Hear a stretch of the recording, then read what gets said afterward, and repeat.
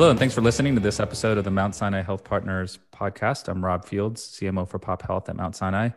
I have a friend and colleague, Dave Kurwar, joining me today. He's the Chief Product Officer for Mount Sinai Health System. Thanks for joining us, Dave. Thanks for having me, Rob. Appreciate it. Sure thing. Dave, if you don't mind telling us a little bit about yourself and how you landed in New York and at Sinai. Yeah, definitely. I've been in healthcare for I guess 19 years now, which I always say kind of makes me part of the problem, so the solution now. But I started my career as an engineer and kind of took the long arc from engineer to product management to building new businesses and kind of back closer to tech when I came to Mount Sinai. I'd been at healthcare IT companies before this, at a large one called TriZetto, where we were building a provider-facing business to help connect providers and payers to work more collaboratively. And then most recently, I was at Aetna building out joint ventures between Aetna and its health system partners. But when Mount Sinai called and said, look, we want to hire a chief product officer because we think we need to sort of revolutionize how we work with consumers and different constituents, and we need sort of a product thinking to that. It was a really compelling opportunity to me. I've been in healthcare for a long time, I think, but one of the most, compelling experience I've had is as a caregiver, actually. So, my dad died from lung cancer in 2007, and I oversaw his care. And then my mom died from leukemia in 2018. Oh, gosh, I had no idea.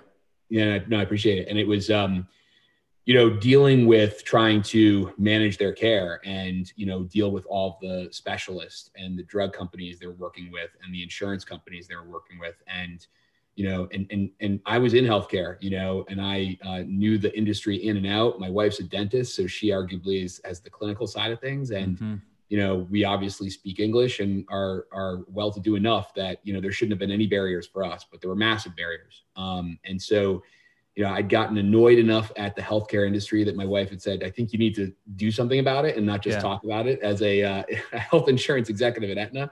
And so this was a really compelling opportunity to actually drive change at the ground floor with an incredible group of leaders like yourself at Mount Sinai that are just really doing really great stuff for our industry. Yeah, that's an amazing story, Dave. What's been the biggest difference, positive or negative, or just difference in general? I mean, without any value necessarily placed to it, between the payer side and how they approach similar problems, I guess, compared to the delivery system side?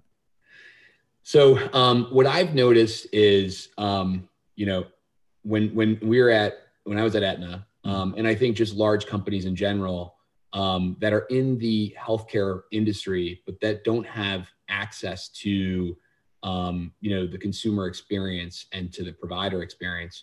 When I was at Aetna, we would talk about things more in the abstract, like, geez, if we just need to provide a more consumer-centric experience, and sort of we would just leave it at that and not really talk about, well, what does that mean? So what is the consumer experience in healthcare, and what are the parts that we can actually influence?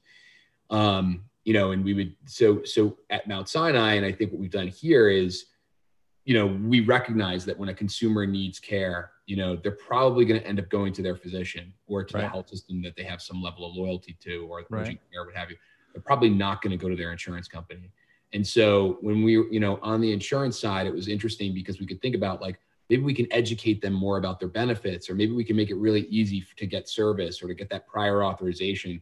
There's some parts of the workflow that we can control, but there's not everything, and there's not a lot of the stuff that really matters. And so what's really interesting about being on this side of the chasm is that, we have all the ways that consumers access, navigate, receive and pay for care. We have control, we have a big hand in, and consumers look to us to get it right.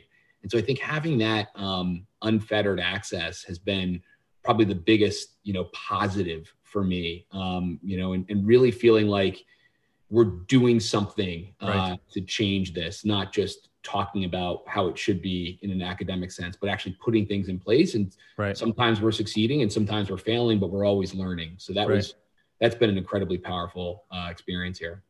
I bet. I mean, not to say that it's easy either, but I as we all know, getting things done in a large delivery system has its own issues.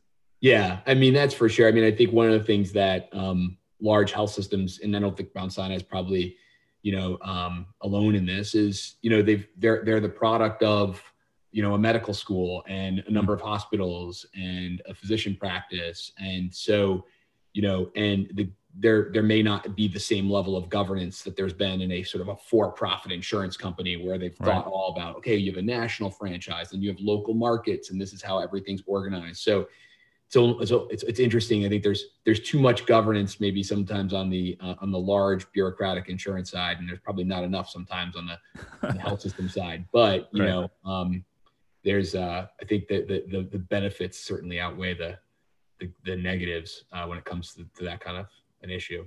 Right. So I was interested. This is probably not the most intuitive thing, at least it wasn't to me. So when you first joined the team, and we were talking about or hearing about some of the things that your priority projects, one of the things that first came up was billing.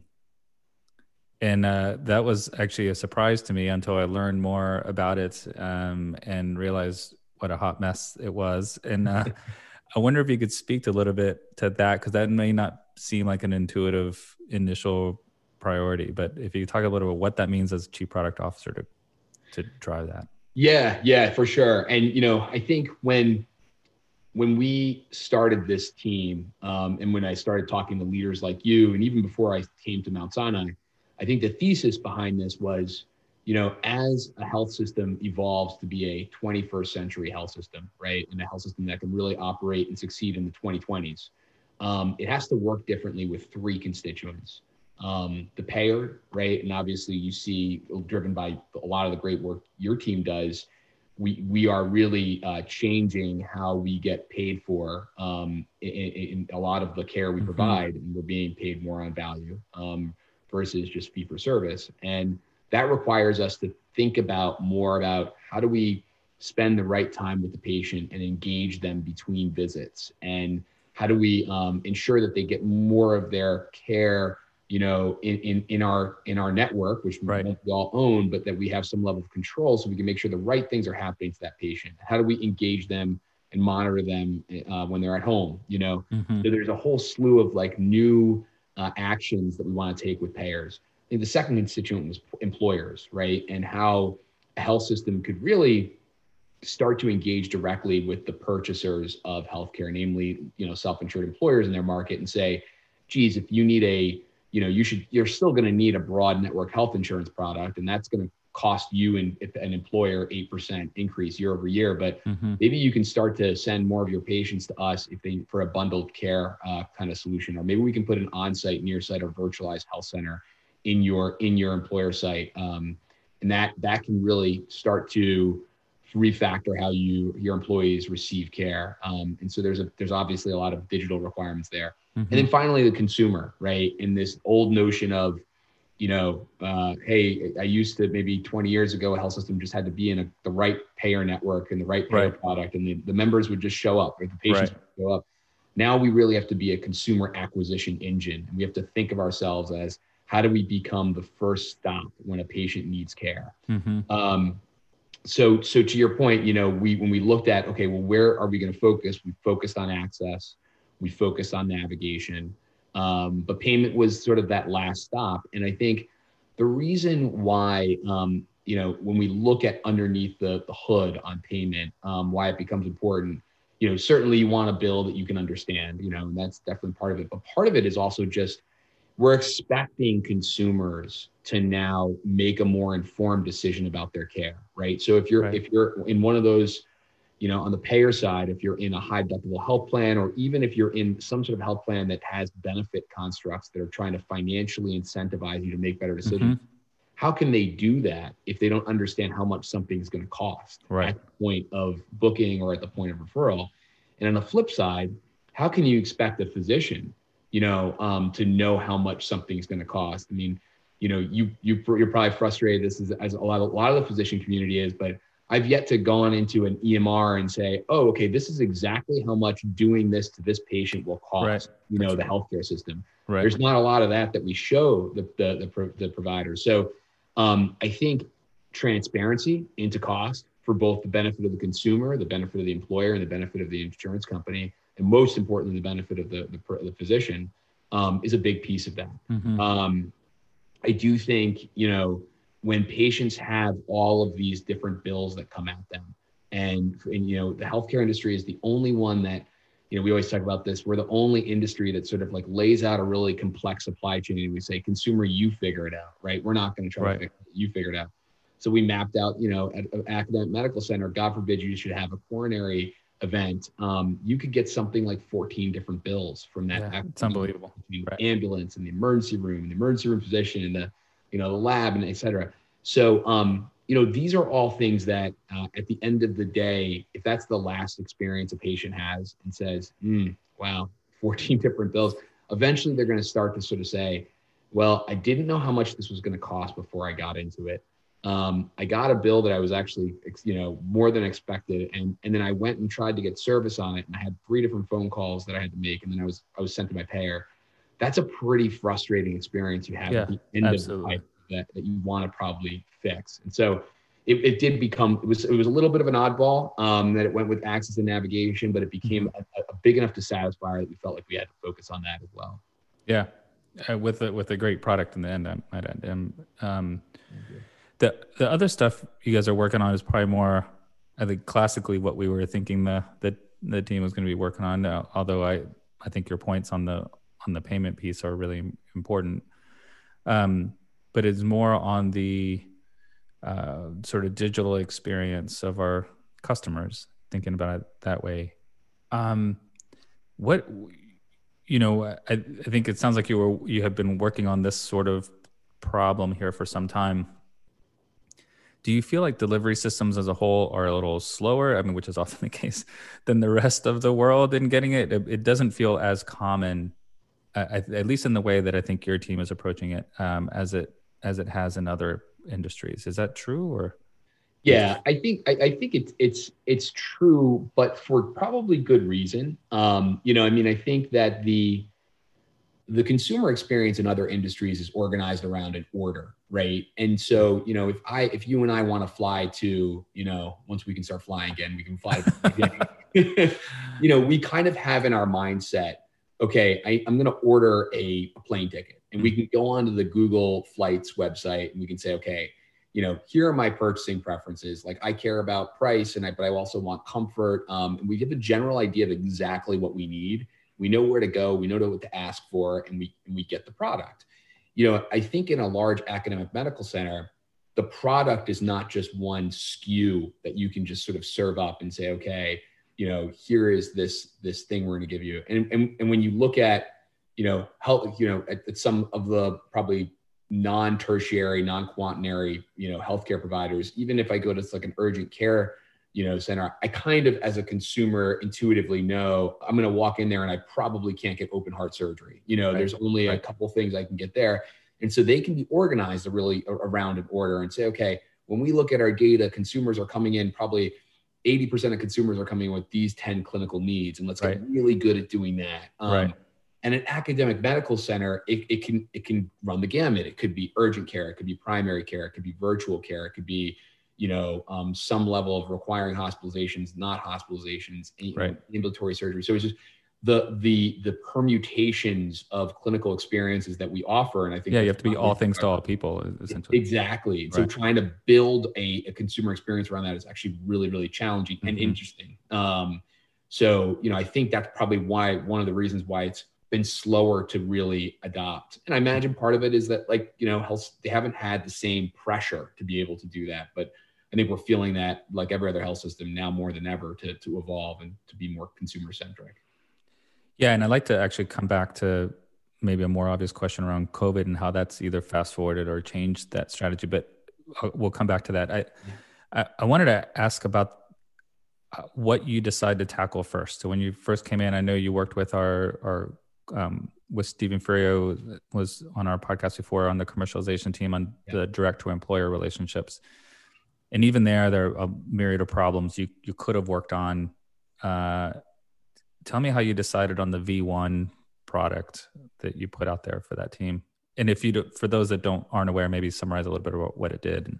Yeah, for sure. So I think One of the things that we knew, and it kind of goes back to your last question too, is that if we're going to change the consumer experience in healthcare, we have to certainly probably think about the creation of technology, but that ends up being like 5% of the exercise. It's also about like, how do you change the operations and the people and the process and the culture and the incentive structures and all the other things that go into impacting the consumer experience. And so, the commercialization team at Mount Sinai has a great product that they sell to, I'd say, employers, mostly to self-insured employers, which is essentially one of the things is an on-site, near-site, and now because of COVID, a very virtualized health center. So the idea is, if they can put a health center and offer that to sell that to an employer who then offers it to their employees, and they make it really, really convenient to get into care, and not just to get care, but also to get navigated and to get answers when I feel like I don't feel well,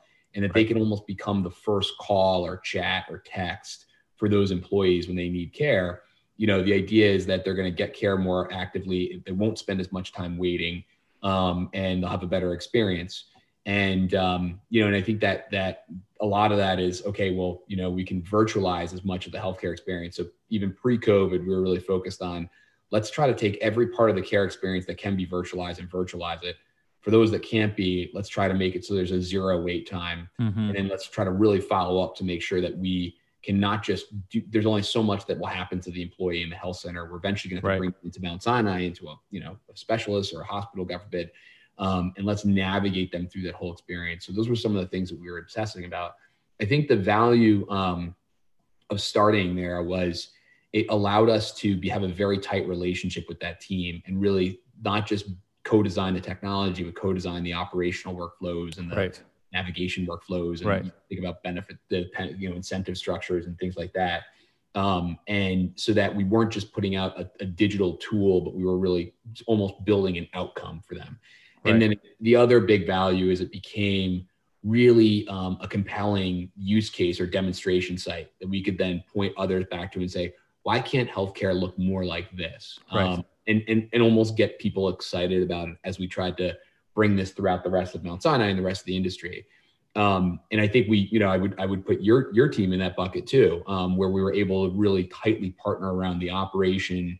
I think a lot of our work started, during COVID and it did, rolled out of it. But for that same reason, really kind of focusing on not just, what is this chat experience going to look like, but who's going to answer it? What's the workflow? How do we ensure that we can try to bring patients back to it? How do we follow up if we can't deal with it? And really this really great partnership around technology, operations, people, culture, things like that. So that's where we've really focused on, is these types of demonstration sites where we can have kind of full thickness access to everything that might impact the consumer experience, and then partner with really progressive leaders like yourself and your team to be able to change that, and know that it's not going to be easy, and that we might open ourselves up to some failures from time to time, but we're always going to be making iterative improvements, and we're going to probably succeed a lot faster because we're doing the courageous thing to take that risk. Right. I mean, and we could probably talk every week, and the tool's already evolving so much, but in that initial platform, like technically, if you can describe a little bit what it did so folks understand what we're talking about. Yeah, for sure. So initially, we were focused on access, navigation, and payment. I would say it was initially focused more on access and navigation. Okay. So the idea in the health center context is an employee can come on and they can register. We have an omni-channel solution, so we've been really focused on offering everything via web, mobile web, SMS as a way of getting into the experience, and then native mobile app. So, they can come on, they can enroll in the platform. After they enroll, they now have access to chat, not just with a chat bot, with a live chat navigator, basically, that can help them through any kind of healthcare need they have. We've integrated very deeply with our medical record with Epic. So it's not just chatting and sort of tapping back and forth, but you've got this notion of widgets, which are kind of graphical representations of a transaction. So if I need to schedule care, I have a graphical representation where I can see all the providers I might want to schedule, swipe through the providers, and then swipe through the time once I find the provider I want, and book just by pressing the tapping the time. they can access all elements of their medical record, labs, visit history, things like that. They can direct message their providers. They can pay their bills through it, and then they can self-schedule care. At the higher level, what we were sort of thinking is we have to make it really easy for a consumer to do two things. And sometimes they're going to just be able to do stuff by themselves, right? They don't need help, but a lot of times they're going to need guided care. Right. And how are we going to make that guided care be something that's easily accessible by text, by in-app chat, by phone, by all these different ways that they can get in, so that they're never felt like they're left to their own volition on these things. Yeah. And on the attendant side, especially on the live chat piece, how different or the same is it from when I was actually just on a chat with my credit card because I booked my travel through them, and I actually love it. I've done it with Verizon. I love the experience. Is it similar to that process? I think from the attendant point of view, there. Yeah, definitely. It is. So basically, what happens is when you pop in, we connect you with your medical record, and then we show the attendant, hey, Rob Fields is coming, and we're building this out. It's going to be like, here's Rob Fields. Here's everything we know about him, right? And this is where it gets really, really interesting for as we think about some of the clinical use cases that our teams are working on closely together. So if I know Rob Fields is actually, has the following conditions, the following visit history, is maybe attributed to one of my value-based care contracts, has certain care gaps open, I have this like moment of this golden moment, like we like to call it. It's an opportunity, right? To really, engage with you. So you might be coming to me and saying, hey, look, I just need to be able to book this annual wellness appointment, or I need you to reauthorize the script. Great. We will definitely do that. If we've got you there though, can we basically take the opportunity to do, take transactions, take action on your behalf to try to prevent issues happening down the road? I think we got this from, Kaiser Permanente does this very well, right? Where the use case is like you could come into your pharmacy to refill a script, and you could leave having gotten a flu shot and an appointment for your wellness exam. And, if you had if you had food insecurities, a referral to a local food bank, so how do we, that's what we're building out on the agent side, is that ability to really have a 360-degree view and almost create the notion of what I like to call an autonomous agent, where we are detecting what the patient is chatting or telling, if it's a phone call, the agent, and the agent has workflow automation, basically capabilities on their side of saying, the patient just mentioned COVID.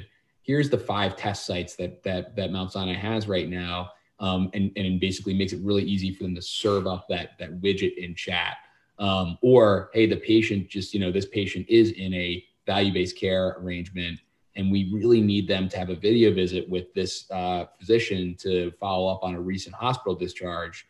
Book that right now, So those are the things that we're really trying to focus on the agent. Right now, it's evolving towards there, but we think it's going to be, that will be the secret sauce behind, really changing a lot of what we try to build from a business perspective.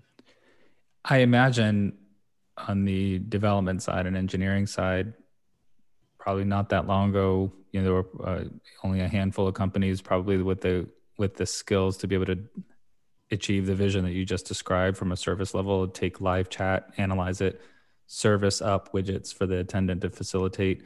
I think you and I have talked about it before, and we had conversations with some other companies trying to we always talk about reducing variations on the clinical side with physicians, but reducing variation on the attendant side to make every attendant function like the best attendant. I think that was a phrase. Right. I might have stolen it from you actually. But is that now commoditized in such a way where it's much easier from a development and engineering perspective to put that kind of tool set together? Yeah, I think it is. It's very interesting. I was talking to someone about this earlier. It's like, there's sort of this constant cycle of commoditization, and it probably occurs throughout technology, right? Which is a good thing. But we see we build our platform off AWS, and when you look at some of the capabilities that we get out of the box from AWS, it's actually like, oh wow, we can start to do things like implanting artificial intelligence or doing natural language processing because of not by buying this really expensive other Right. tool, but leveraging stuff that comes out of the box with high value vendors like, AWS. We use Twilio a lot for those Right. types of things. And so, and it's really interesting because I think, what is valuable from our team's perspective is, yes, the ability to build the tech, with the understanding that like probably the tech will be commoditized in 6 months, and that's fine, because the moat that we've created is not the tech itself, but it's how deeply embedded it is into the workflow, Into the and operations supply chain of the health Absolutely. system. Yeah. And the fact that it's co-designed around specific business and clinical outcomes by working with experts like you and your team. Right. So it's not like, a startup or a Google can create something like that's that looks great from the outside, may look great from a consumer's perspective, but it's only going to be as useful as it's deeply connected to the provider workflow, Absolutely. or connected to the supply chain of the health system. Yeah. So that's been one of we know commoditization is going to happen. We expect it to, but as long as we can always be one step ahead on the connectedness into the supply chain, we think that we've got a pretty good moat to compete from. No, absolutely. For those that are listening that are interested in care management, for example, on the pop health side, it's often known that care management is it's an imperfect process. It's not as scientific as we would like for it to be. And there's as many studies that say that care management is worthless as it says it, provides the most unbelievable outcomes. And it's often related to a couple of things: predictive analytics, selecting the right segment of the population that's impactable as part of it. But also it can be up to the individual social worker, nurse, care coordinator, coach on the line, and their ability to engage a person and ask the right questions and draw them into the conversation. And so we're excited about, what you guys are building. We're, starting off with doing a few things in care management with you guys, but your vision as you've described it, hopefully will get us to that where we take every opportunity with an interaction with us, because we spend hours, cold calling people trying to reach them. So we got to take advantage of every opportunity. Yeah. And I mean, and the other thing is along those lines is that, every patient's going to be a little bit different, and so Right. Exactly. Very different. Right. And some might be more adaptable and more impactable by, in a frictionless chat, Right. and others might be really required. Like, I was talking to someone from City Block, a few weeks ago, and they were like, sometimes we have to go meet a member in the ED 7 or 8 times before they decide that, you're right, I need your help. Let's work together on this. So how I think the other thing that we can do with this is really understanding impactability and what's the best way of engaging with this. Because it could be, I'm a caregiver for my mom and I just really want to be able to chat, and that's all I want. I don't want a phone call, I want video. I definitely don't want to talk to you in person, or it could be like, the only way you're really going to make me operate differently is that if you show up at my front door, or if we meet together in an emergency room. And I think some of the technology can help to even sort of segment patients into each of those differently and help to make different decisions. I, for one, think that care management is the key to the future. And I think it's just it's been difficult for the care manager to be able to do their job because they haven't had access to the tools and information to be able to be as effective to do what they need to do. So they're left with the only option, which is like, okay, I'll just cold call, which, it's not the best use of their time or their talent either. Right. No, absolutely true. Dave, as we're kind of closing in on time, I wanted to talk a little bit about, you're almost building, as your title says it all, you're Chief Product Officer, you're building a technology company within a large health system, and has all the same engineers, product design, anything that a tech startup would have, but within a large health system.